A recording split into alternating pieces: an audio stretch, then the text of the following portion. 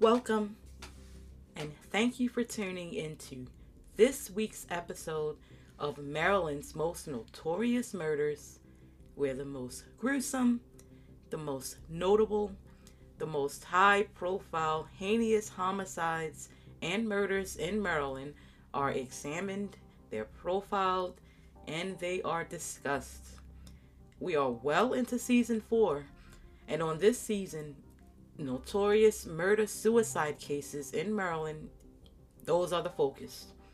These types of homicide cases is the whole theme for season 4, and on this episode, the murder suicide case of Donald Webb Jr. is profiled, and as in each episode, an unsolved homicide will also be profiled. And on this episode, the shooting death of 17-year-old John Crowder is examined.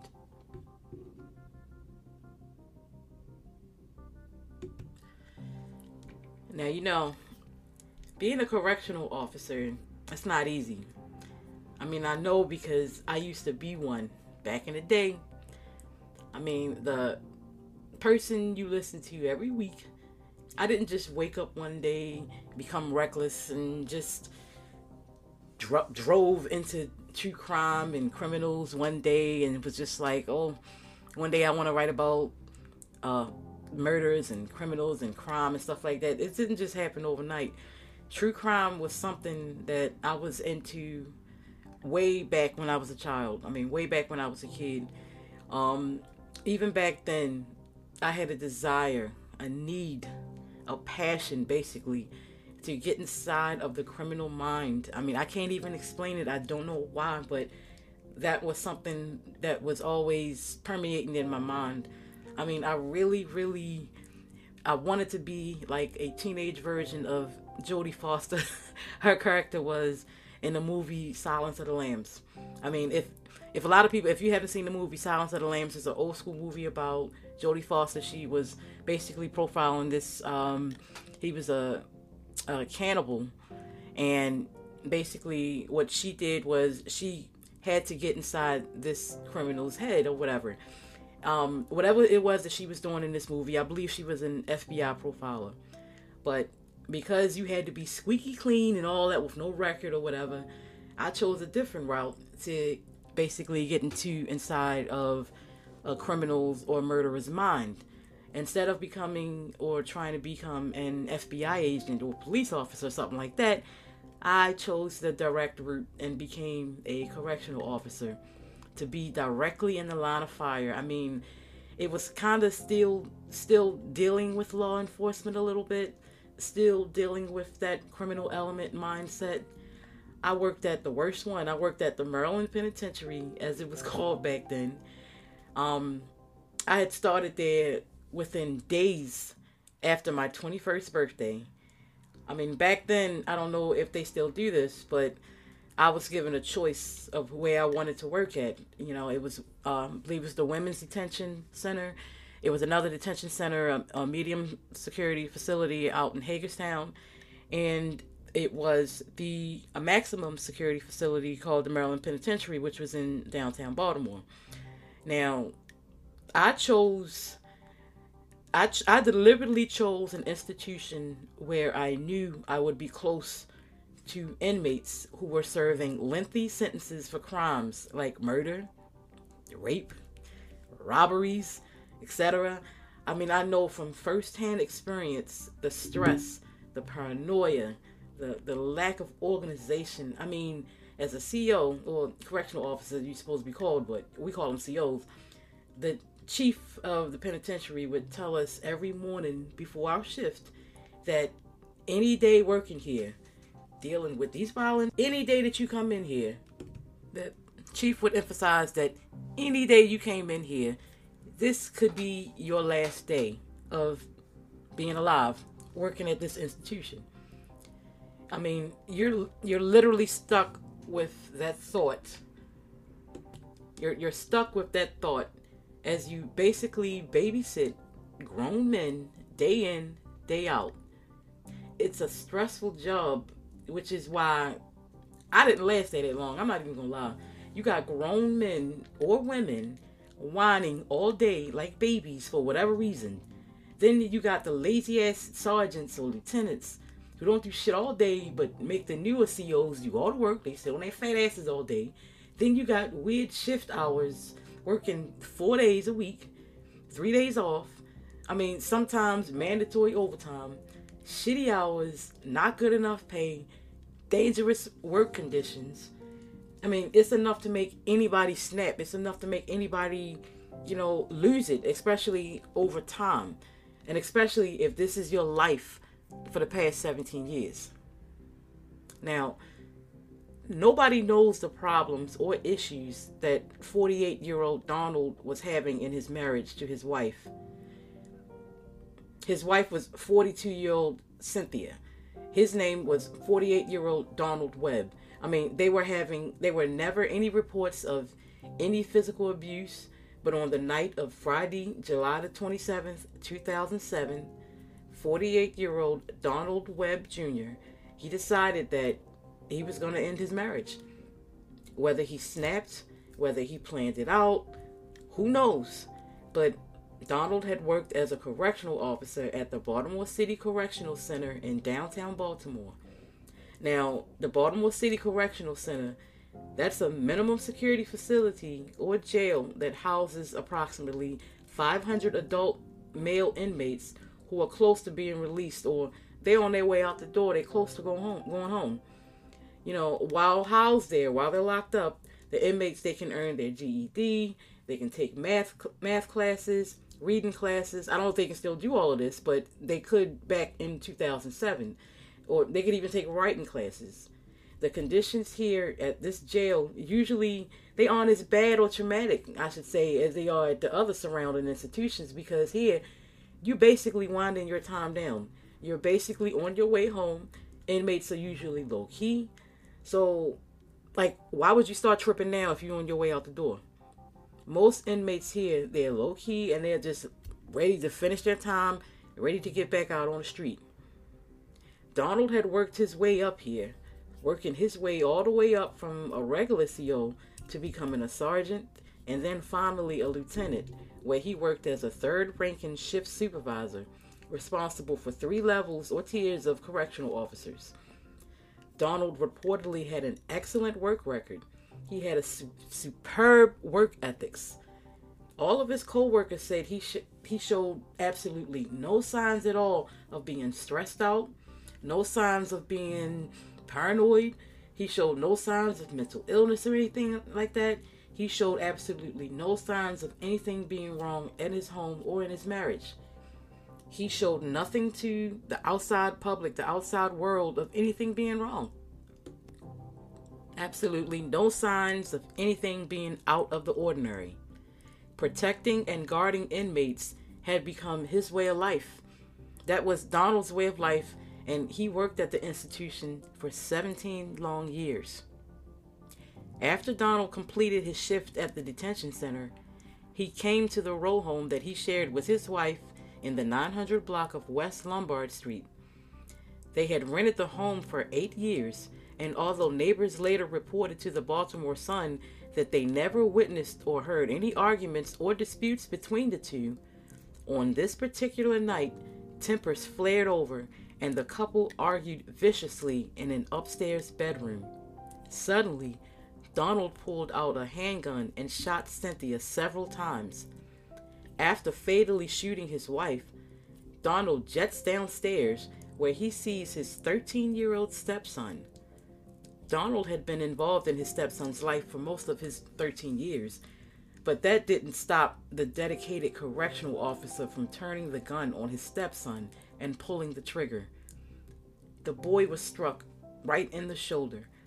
After shooting his stepson and leaving him for dead, Donald rushed out of the home, jumped in his blue 2006 Chevrolet pickup truck, and jumped on the interstate to get away from everything. Now imagine if that was you. Imagine you're a well-respected correctional officer. You're married and you're arguing with your wife.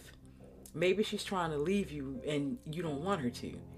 Maybe she found somebody else. Who knows?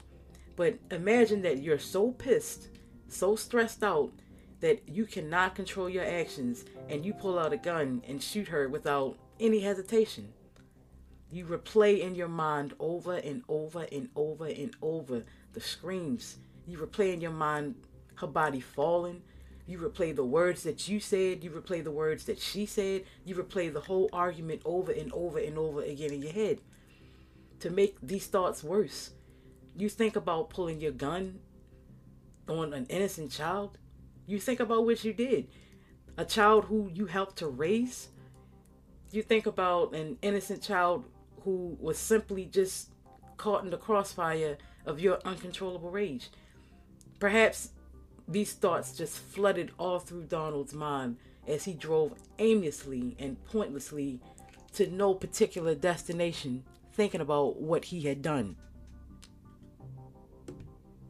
Back at the home on Lombard Street, the police responded to the home around 11:20 p.m., 20 minutes after the shooting, after they got the first reports from the neighbors of them hearing gunshots. And once they arrived at the home, they found the bodies of Cynthia Hall and her son. Her son was rushed to Johns Hopkins in critical condition. They found the bodies of Cynthia Webb and her son. And her son was rushed to Johns Hopkins in critical condition with a bullet wound to his shoulder. But Cynthia was pronounced dead at the scene.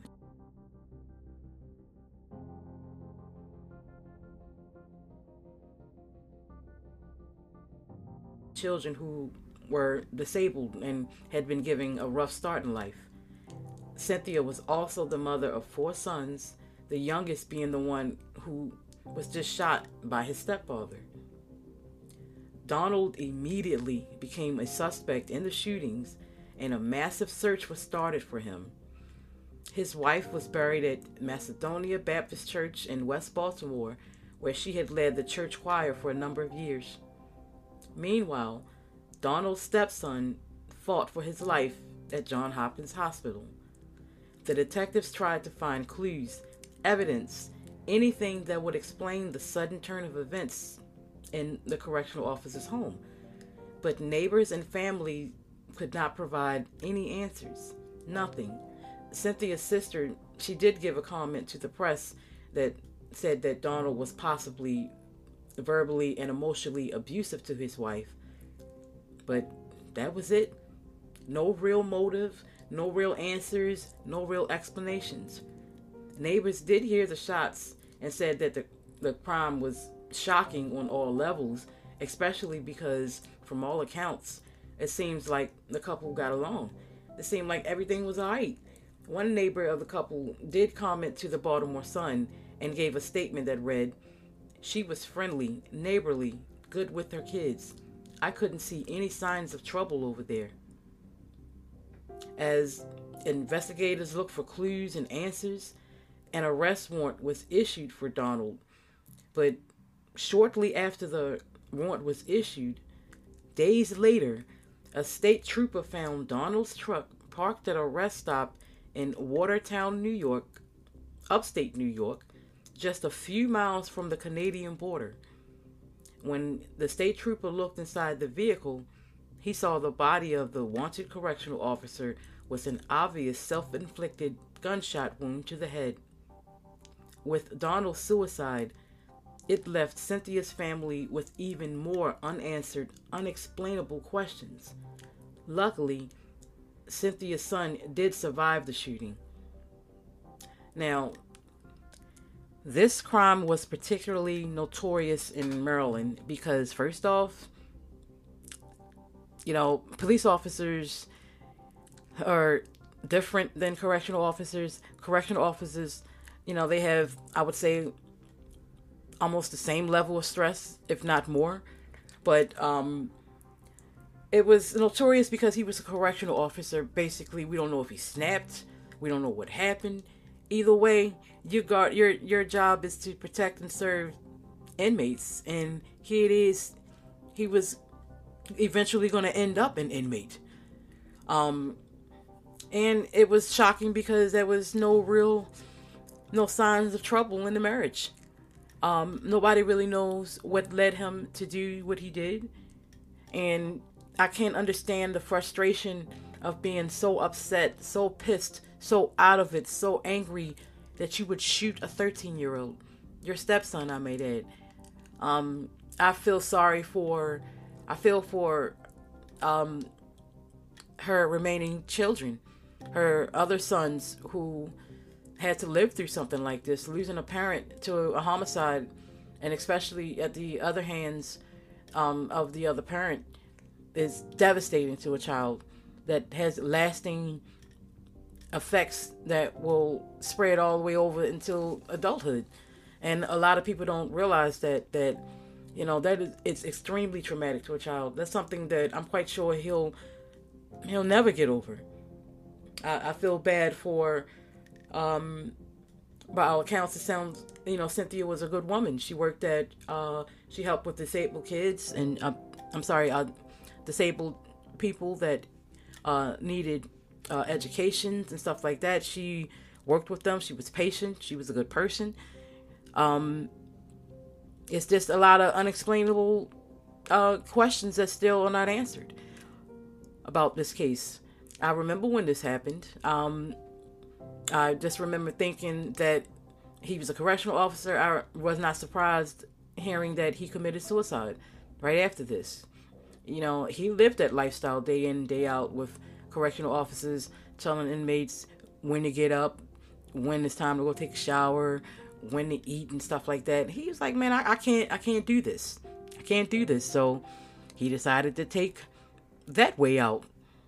And unfortunately, that it had a drastic outcome for both sides involved.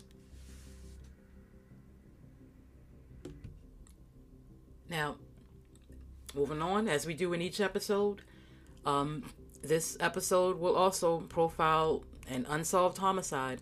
I put a lot of attention and focus on crimes and homicides that are unsolved, because that basically is one of the main focuses of this podcast, is to eventually, let's solve an unsolved crime. Let's solve an unsolved homicide that needs to be solved in Baltimore. There's plenty of them. We got kids, we got women, we got men, we got plenty of unsolved homicides here in Maryland. Pick one. So tonight, on this episode's Unsolved Homicide, is the shooting death of 17-year-old basketball protege John Crowder. In the 6th grade, y'all, coaches already knew that John was going to be special. And by the 8th grade, John stood 6 feet 7 inches. He was a basketball standout and still growing. Known as Big John since the 6th grade, John impressed coaches and players with his basketball skills. John's mother had passed away from cancer when he was just 2 years old, and his father was nowhere near or never in his life. He never even knew him. Raised by his grandmother in Northeast Baltimore, which a lot of kids are, despite being extremely talented in basketball, the ghetto streets of Baltimore City lured John away, and at 15 years old, he found himself facing juvenile drug charges. Now, instead of sending him to jail, or baby bookings, or probation, or community service, or anything like that, this judge gave the teenager the option of getting out of Baltimore and going away to a boarding basketball school in Texas.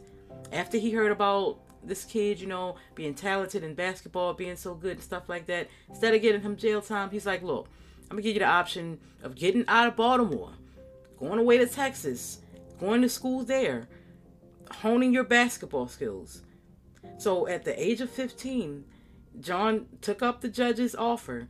He moved to Grand Prairie, Texas with his coach and the coach's family, and he started attending the school called God's Academy.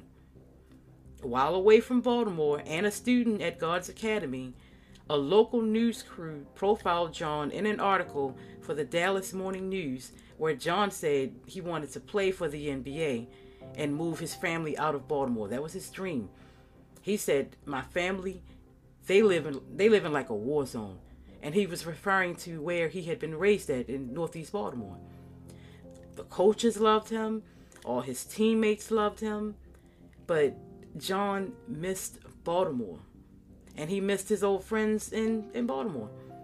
And his coaches said that although John, he didn't show it much, dealing with, losing his mother and not never knowing his father, he was depressed and lonely without that. What's the purpose of, he felt like, what's the purpose of being such a basketball standout and there's basically no validation for it. There's no real unconditional support. He had the support of his coaches and teammates and family, but sometimes it still feels like there's something missing. The coaches said that John also, he had mood swings where his mood fluctuated from being grateful and happy about having this big, wonderful opportunity to live out his dreams to his mood would fluctuate to like, why am I even doing this? Why am I even out here? He started calling and texting his old friends back in Baltimore. And so on Easter, on a visit back to Baltimore at his grandmother's house, who lived on Kirk Avenue in Northeast Baltimore, John just never went back to the school. He blew that chance to graduate from that prestigious school in a whole other state.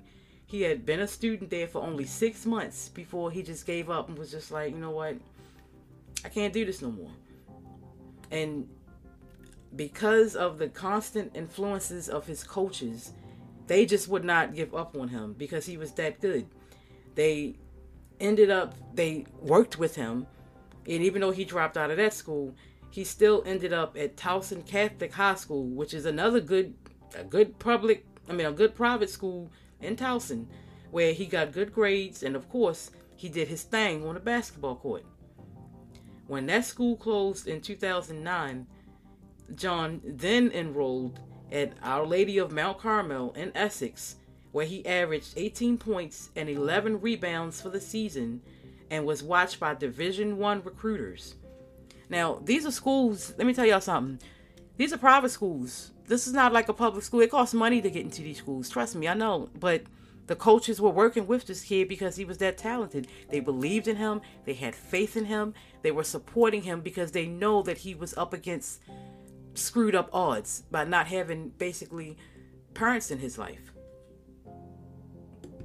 So 3 months before he was killed, in an interview with the Baltimore Sun, John told reporters that he had received the letters and offers from the University of Maryland. He received letters from Virginia Tech. He received letters from Clemson University, St. Joseph University, and in the summer, he had made plans to tour with the Nike Baltimore Elite AAU team. Despite all of this talent, all of this opportunity, a future so bright, it was like winning the lottery. I mean, especially coming out of B-more. But John loved Baltimore. Like, why? Who knows? It's always, I can't understand it, but the lure of the streets, the lack of real structure, the lack of real discipline, even though he had the obvious support of coaches where he could, even live with them if he had to. The lure of that Baltimore unsupervised, fast lifestyle kept bringing him back to his old neighborhood in East Baltimore at his grandmother's house, where he could basically do whatever the fuck he wanted to do. On Monday, July the 5th, 2010, around 1 a.m., the police found John bleeding, lying in the front yard of a home in the 2600 block of Garrett Avenue. He was only 2 blocks away from his grandmother's home. John had been shot in his side. Barely alive, John was rushed to Johns Hopkins Hospital, where he was pronounced dead a few hours later. When his coaches heard about John's murder, one of his coaches summed it up best when he basically blamed Baltimore City. He said, "There is nothing here for a kid with talent. You need to get them away from here so stuff like this doesn't happen." John's funeral was held at Church of the Redeemed of the Lord on Old York Road, where one of his coaches was just too distraught to even attend the funeral. John's cousin said in a statement to the Baltimore Sun, he had everything in place to be successful. He had his grades. I felt like he was starting to understand it, and then he just backslipped. Look, listen, people. Look at this. John was a wasted talent, and his murder still needs to be solved. I mean, it's a shame that John had two brothers who had already gotten shot before. He had a brother that was already incarcerated. He had lost a best friend to homicide. You know, it's a shame that somebody that was so full of talent to have a life just flushed away from a homicide for no reason. I mean, the police obviously they can't do everything themselves. So people, listen. If you have any information that can lead to an arrest or conviction, no matter how small you may think it is in cases like this, please call the homicide detectives at 410-396-2100. You can also call them at 1-866-7-LOCK-UP. You can send a text message to them at 443-902-4824.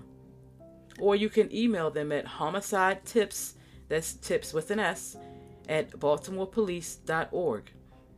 Once again, those numbers are Cold Case Detectives at 410-396-2100. You can also call them at 1-866-7-LOCK-UP. You can send a text message to 443-902-4824.